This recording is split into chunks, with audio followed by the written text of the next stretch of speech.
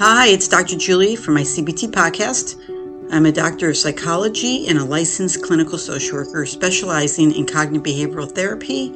I'm here to help you bring the power of CBT into your own life. So welcome and thanks for being with me. As always, I want to share a review I got this time on Apple Podcasts. So I appreciate you guys that listen off Apple Podcasts to take the time to put in a review and get the word out. As I always say, my intention here is to get CBT out to the world and help as many people as possible with the tools.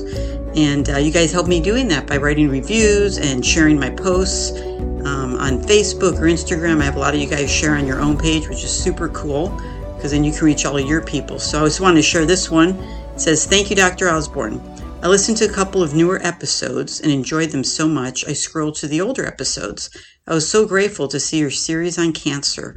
I was diagnosed in July 2022 with stage 3 colon cancer. It's been such a hard time in my life. I appreciate your wisdom on this complicated topic because you know exactly the emotions that come with a cancer diagnosis. Wishing you health and happiness in 2023. So thank you so much. And I'm wishing you health as well in 2023. And I hope you get through your treatment and you start to recover and thrive again. And using the tools will be a huge help, that's for sure. So again, I appreciate that review, and I appreciate the time you guys take to reach out to me and to others about what we're doing here together. So today's episode is going to be about agoraphobia, based on a recent experience I had with a client that I've had permission to at least share the story. I'm going to obviously summarize it to give you guys an idea of what we're talking about, and also how this affects many people in many different situations. So the client I was working with was in a very long-term marriage, over 20 years, where there was a lot of emotional and physical abuse. And she was finally able to get out of the marriage, which obviously took a lot of courage.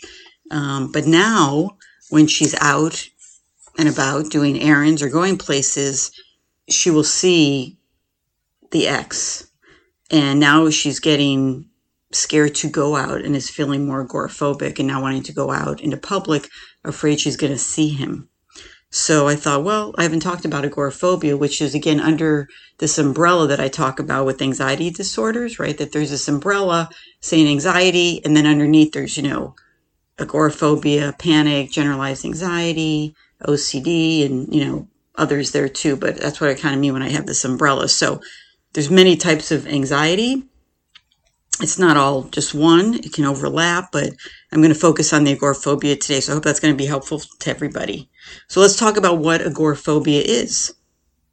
So it's an extreme or irrational fear of being in open or maybe crowded places, leaving your home, or being in places which you don't think you can escape is difficult.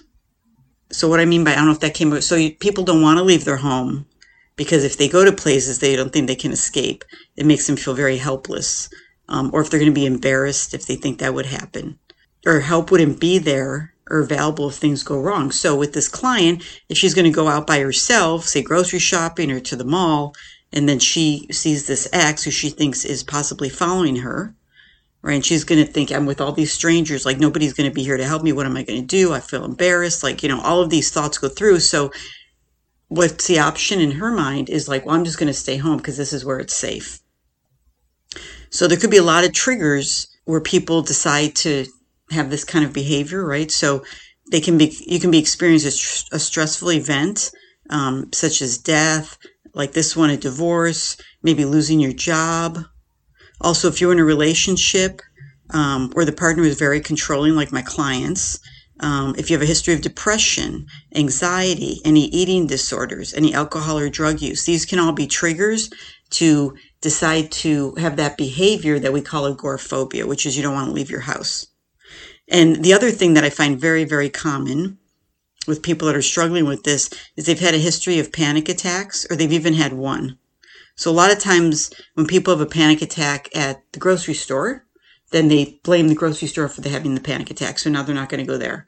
Then they go to a movie. They have a panic attack there. Well, I can't go to the movie theater anymore, right? Or I'm at the mall. I have a panic attack. Wherever you're at, You think that that's the reason that environment is creating the panic for you. So you don't go there anymore. So your world can become very small and you end up just being at home, which just feeds the anxiety in reality, right? So actually over 200,000 individuals in the United States suffer from agoraphobia, just to give you an idea. And some other symptoms that you can experience, right? This is all part of the anxieties. If you're short of breath, you might be like sweating, even though you're not hot, or, it's not hot outside. You may feel dizzy, your heart rate can increase, you can feel nauseous, feelings of extreme fear or dread. But it is common, as I mentioned earlier, that a lot of people have a history of panic attacks. About a third of people who have panic disorder develop agoraphobia, right? So as I was saying, you're in an environment, you have a panic attack, and then you avoid that environment. So, don't get caught up in the numbers here. If you're having panic disorder, doesn't mean you're going to be agoraphobic, but kind of wanted to give you guys an idea how common it is, because you may not know anybody that's struggling with this, or they might not share that with you, right? Or they may say, oh, I don't like going to the movies, but they're really not telling you it's because they had a panic attack and they're afraid to be there, or they feel like they can't get out, or they're going to be trapped, right? Or they'll embarrass themselves if they start having a panic attack and other people will be looking. So these are all the kind of hot thoughts, right, that people have when they're struggling with this, and they just want to avoid, right? Avoiding is the number one behavior with anxiety.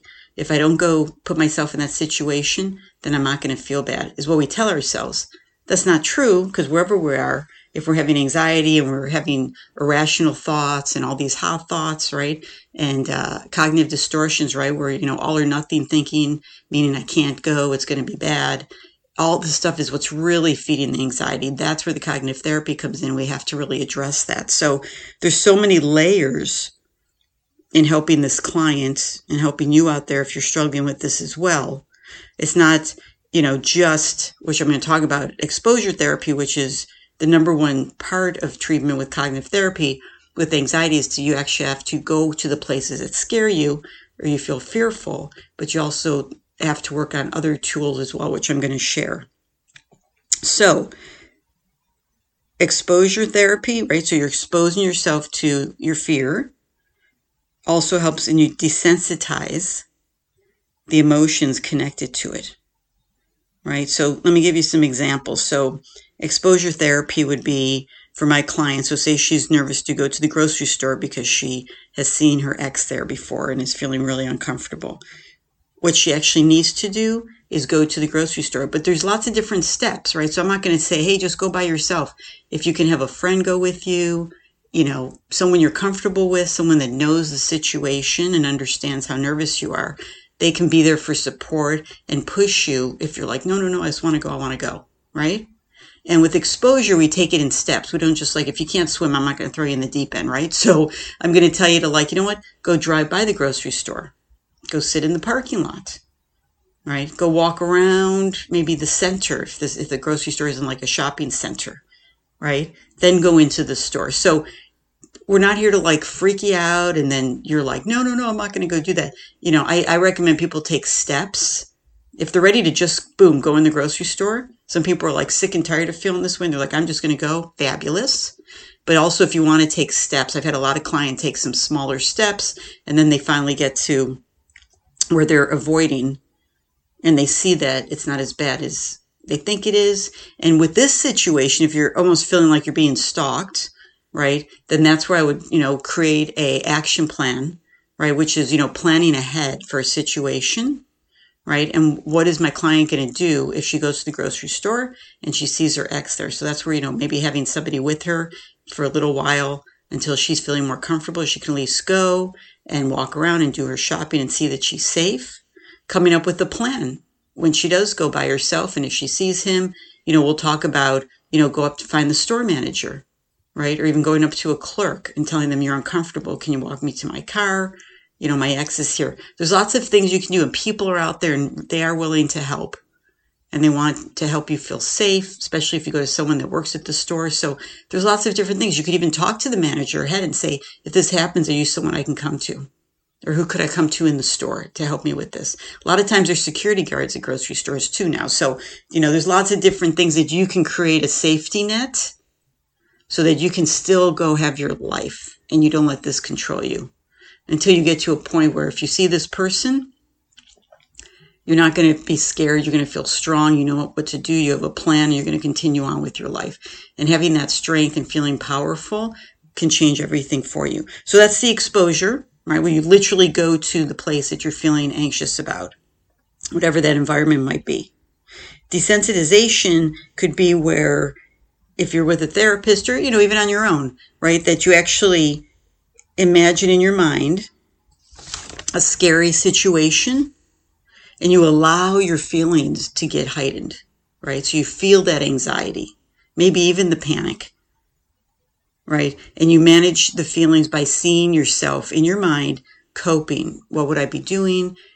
Doing some deep breathing. So I can't get into all the specifics because it's a lot, but this would be really helpful if you have a therapist or if you're going to go find somebody and say, is this something that you can do? Do you specialize in the cognitive behavioral therapy? This is what I'm struggling with. And these are, I know these techniques, the exposure, desensitization, those are things to ask for. So I want to give you a little direction on what am I even looking for, right? When I'm looking for some help to deal with this. So those are some things you can ask for. And again, the severity can, vary. There are some people that don't leave their house at all. And then there's some people that there's just certain places they don't go to. I remember hearing a story years ago about the chef. Her name's Paula Deen. I don't know if you guys know who she is, but I was shocked when I heard she was agoraphobic for 20 years. I'm like, 20 years? She had kids. So she started her catering business and she'd have them go deliver the food to the people that ordered. And she didn't leave her house. Until she finally obviously got well. And then she's on TV and she's doing show. She's so bubbly and has this phenomenal personality. And you're like, you were stuck in your house for 20 years? Like, it can happen to anybody. It can happen to anybody. So again, and it's not all or nothing, but it starts, I think, small, where I'm not going to go there, but then I'm not going to go here and here. All these places I go, now I'm just stuck at home because nowhere's safe is what I tell myself. And again, it's not the environment. The environment, not that it can't trigger you, like, oh, something bad here happened, or like last time I was at the movies, maybe I had a panic attack or I was uncomfortable. That's true. But it's not necessarily because you're at a movie theater. We need to figure out by, understanding what are my thoughts at the time, right? I must be thinking like I'm not safe or I can't leave or I'm stuck, right? Or I'm going to embarrass myself. I'm not going to feel good. These are all the thoughts that we're thinking, right? And those are the hot thoughts, the ones that aren't 100% true. And then our behavior is like, well, I'm just not going to go. Why would I put myself through that? Why would you put yourself through that? Because you want to have a full life. And you don't want any situation to control you, right? You want to manage your anxiety, not have your anxiety manage you. So that's why it's important to work through these things and know that you're worth it and you deserve it and you can have a very happy, fulfilled life. And this isn't something that you have to drag with you the rest of your life. You can get past this for sure. So when I said earlier that my answer to my client was a very layered answer, meaning there's so many things to do. So obviously what I'm talking about first, but you also want to address the trauma from the abuse, right? Why is she scared of him in the first place? Obviously, because what she's been through. We need to address that, right? If possible, in some situations, and this one's, more specific, but obviously looking to file a restraining order, documenting, I've gone here and he shows up, I've gone there and he shows up, I feel like he's stalking me, I feel uncomfortable. So you always want to document when things are going on in your life. So that's, it's more specific for this situation. There's a lot of great books out there, and obviously, my go-to is Mind Over Mood, to help you learn the cognitive behavioral therapy tools, right? So that's something else to do. I also wanted to practice breathing with her. In that moment, I need to get centered. I need to be calm. If I'm even home thinking about going somewhere, I can get anxious, right? Just the thought of going. So you want to use your breathing techniques. I know I've shared somewhere along the line that there's lots of great ones. I really like the 4-7-8 breathing, where you can go on YouTube and look up 4-7-8 breathing. There's like a 5-minute video that will show you how to walk through that. And so far, my clients actually say that's like the one that they feel works best for them, and it works pretty quick. So, but any breathing technique, meditation, you need to find what helps you calm down, bring your breathing to normal, decreases your anxiety, right? Whatever that is for you is great. It's not one size fits all by any means. I always talk about there's lots of tools in CBT. You need to find the ones that are going to work for you. There's lots of breathing techniques. You need to find the one that's going to work for you. There's meditation apps out there you can use. There's, lots of things. What's going to help you feel calm and secure. And in that moment, right? So if you're out in public and you start to feel this way, I don't want you to just run home, because it's just going to perpetuate the situation. And it just feeds on the belief, I can't handle things, I can't cope. I want you to start knowing you can cope. The fact that this client left this marriage after 20 plus years with everything she went through, which you can only imagine, right? Obviously, this client is very brave, very courageous, and is definitely a survivor, not a victim. And it's important for all of you to see that you're courageous as well. And you're a survivor from whatever's going on in your life. And you're not going to be a victim to this anxiety and just allow this feeling, right, even though it's real, to take over your life. You deserve more. Whatever you've been through, you definitely deserve more, right? So you have to remember, and I always tell people with anxiety that people with anxiety tend to kind of poo-poo any accomplishments they've gone through. So, oh yeah, I went through that, but this is the one time I won't be able to handle it. Oh, I went through that, but this time I won't be able to handle it. And you really dismiss all the excellent tools you've learned. You dismiss how courageous you are. You dismiss how well you've handled things in the past. Instead, I want you to look at your past and look at them as stepping stones. I've done this for myself. And I know, you know what? I used to dismiss. I used to tell people about when my mom left, and they'd be like, oh my God, you're only 8 years old. And I was like, oh, I was fine. I was busy. I had a good life. Until later on in the years, I'm like, what the heck? Like, that was a big deal. I needed to look at that. I needed to address it. And by me dismissing it, I never really got to my issues, right? I needed to say, yeah, that was a big deal. And what do I need to do for me to heal from that? So don't dismiss. And then when I've gone through things, I look back at that time in my life, right? Or actually, when I mentioned earlier about having cancer because of the review the woman gave me, I remember being in my hospital bed saying, okay, Julie, you've gone through all these other things in your life. You can also get through this, and you have your CBT tools. You're going to be okay. So it's really important you use your past experiences as stepping stones, right? Like, oh yeah, I remember I went through that. Oh yeah, I handled that. That was really hard. That was really hard. And if you have a hard time acknowledging your accomplishments and the things you've survived and overcome, using the double standard technique is really helpful. So that means that if your friend, if your child, if your partner, someone you care about and you admire went through those things, would you dismiss that for them? Or would you say, wow, you're really brave. You've gotten through so much. You can handle this. And if that's your answer for them, that's the answer for you. And when I ever ask my clients, what would you tell someone else in this situation? They usually answer me in about 2 seconds. And I always say that's your answer as well. So that's a good tool also if you have a hard time giving yourself credit for what you've gone through. And if you dismiss things, it's really important to use those again as stepping stones that I got through those things. I can also handle this, get out of my home, get a bigger life, and not let this agoraphobia control everything. Also, another tool that I would share with my client we've worked on, again, is those safety features for herself. So is it, who can, go out with me when I'm feeling nervous, right? What can I do if I am, say I'm at the movie theater. So I tell this client, many clients that avoid places like that, like, you're never trapped, right? You can get up and leave.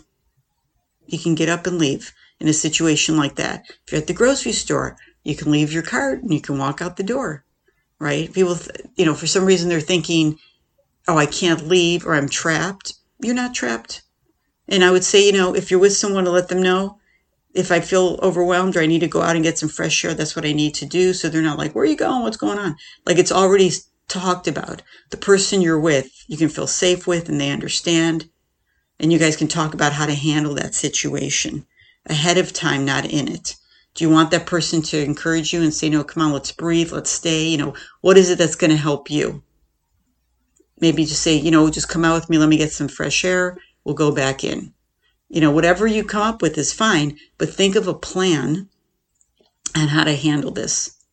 And you take it in steps and you move up, right? In the understanding anxiety chapter in Mind Over Mood, there's what we call a fear ladder. It's an exercise.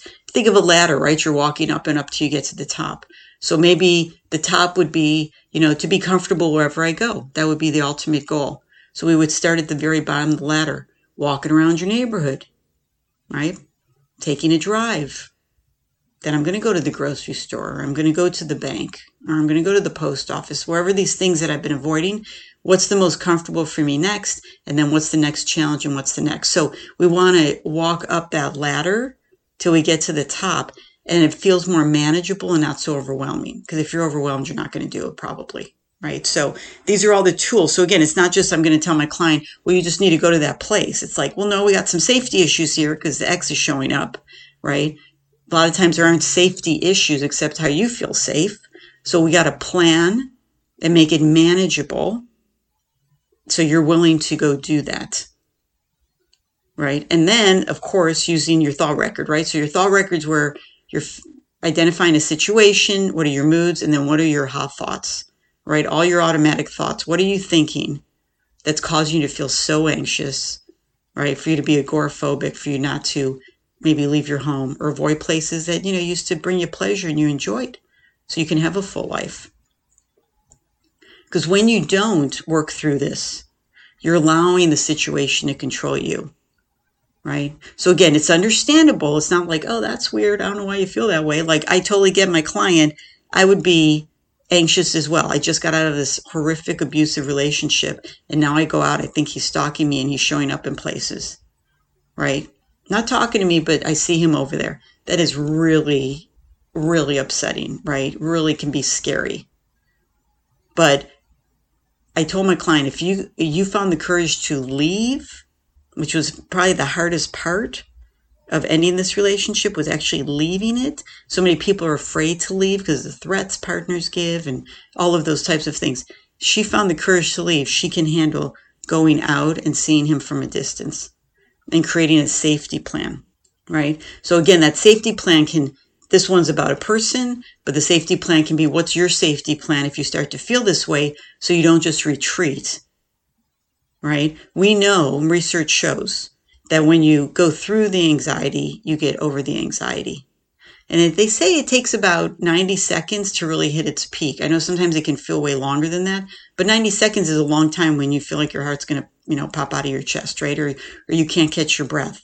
90 seconds, I understand, is a long time, but you will get through it because you need to be out and have experiences so you can say, oh, okay, that was uncomfortable, but I got through it. I knew what to do. I had a plan on what I was going to do if I got overwhelmed or if I didn't feel safe. I had a plan. And then you start to believe in yourself again. And you start to see how brave you are and how courageous, and that you deserve to have a full, happy life and not to let anything or any person or any situation control and dictate how you live. So again, agoraphobia is another type of anxiety. It makes sense, right? When we talk about like, oh, this happened here, this happened here, this happened here. I'm not going to go to these places. I can see how it happens. But it's not a way to live your life, obviously. And it's allowing something else to control your life. So if this is something you're going through, if you know somebody, please share this podcast with them. It's a real thing. It's out there. I know people need help. Even going out to the therapist, right? I don't want to leave my house. So there is telehealth, but I would really encourage any client, and I felt grateful this client came to me. Just coming to me is going somewhere, right? And being in a safe environment. And letting, I showed her like where the exit is in my office. Like she wasn't trapped with me either. It's important, for all of us. We might not think about it if we're not going through this, but it's important for all of us to know that if I need to leave a situation, I can get up and go, right? That's empowering. That gives me peace. That makes me feel calm. I know where to go if I need to leave. I think it's something that's just kind of there for most of us. We don't think about it because we're not scared about where we're at.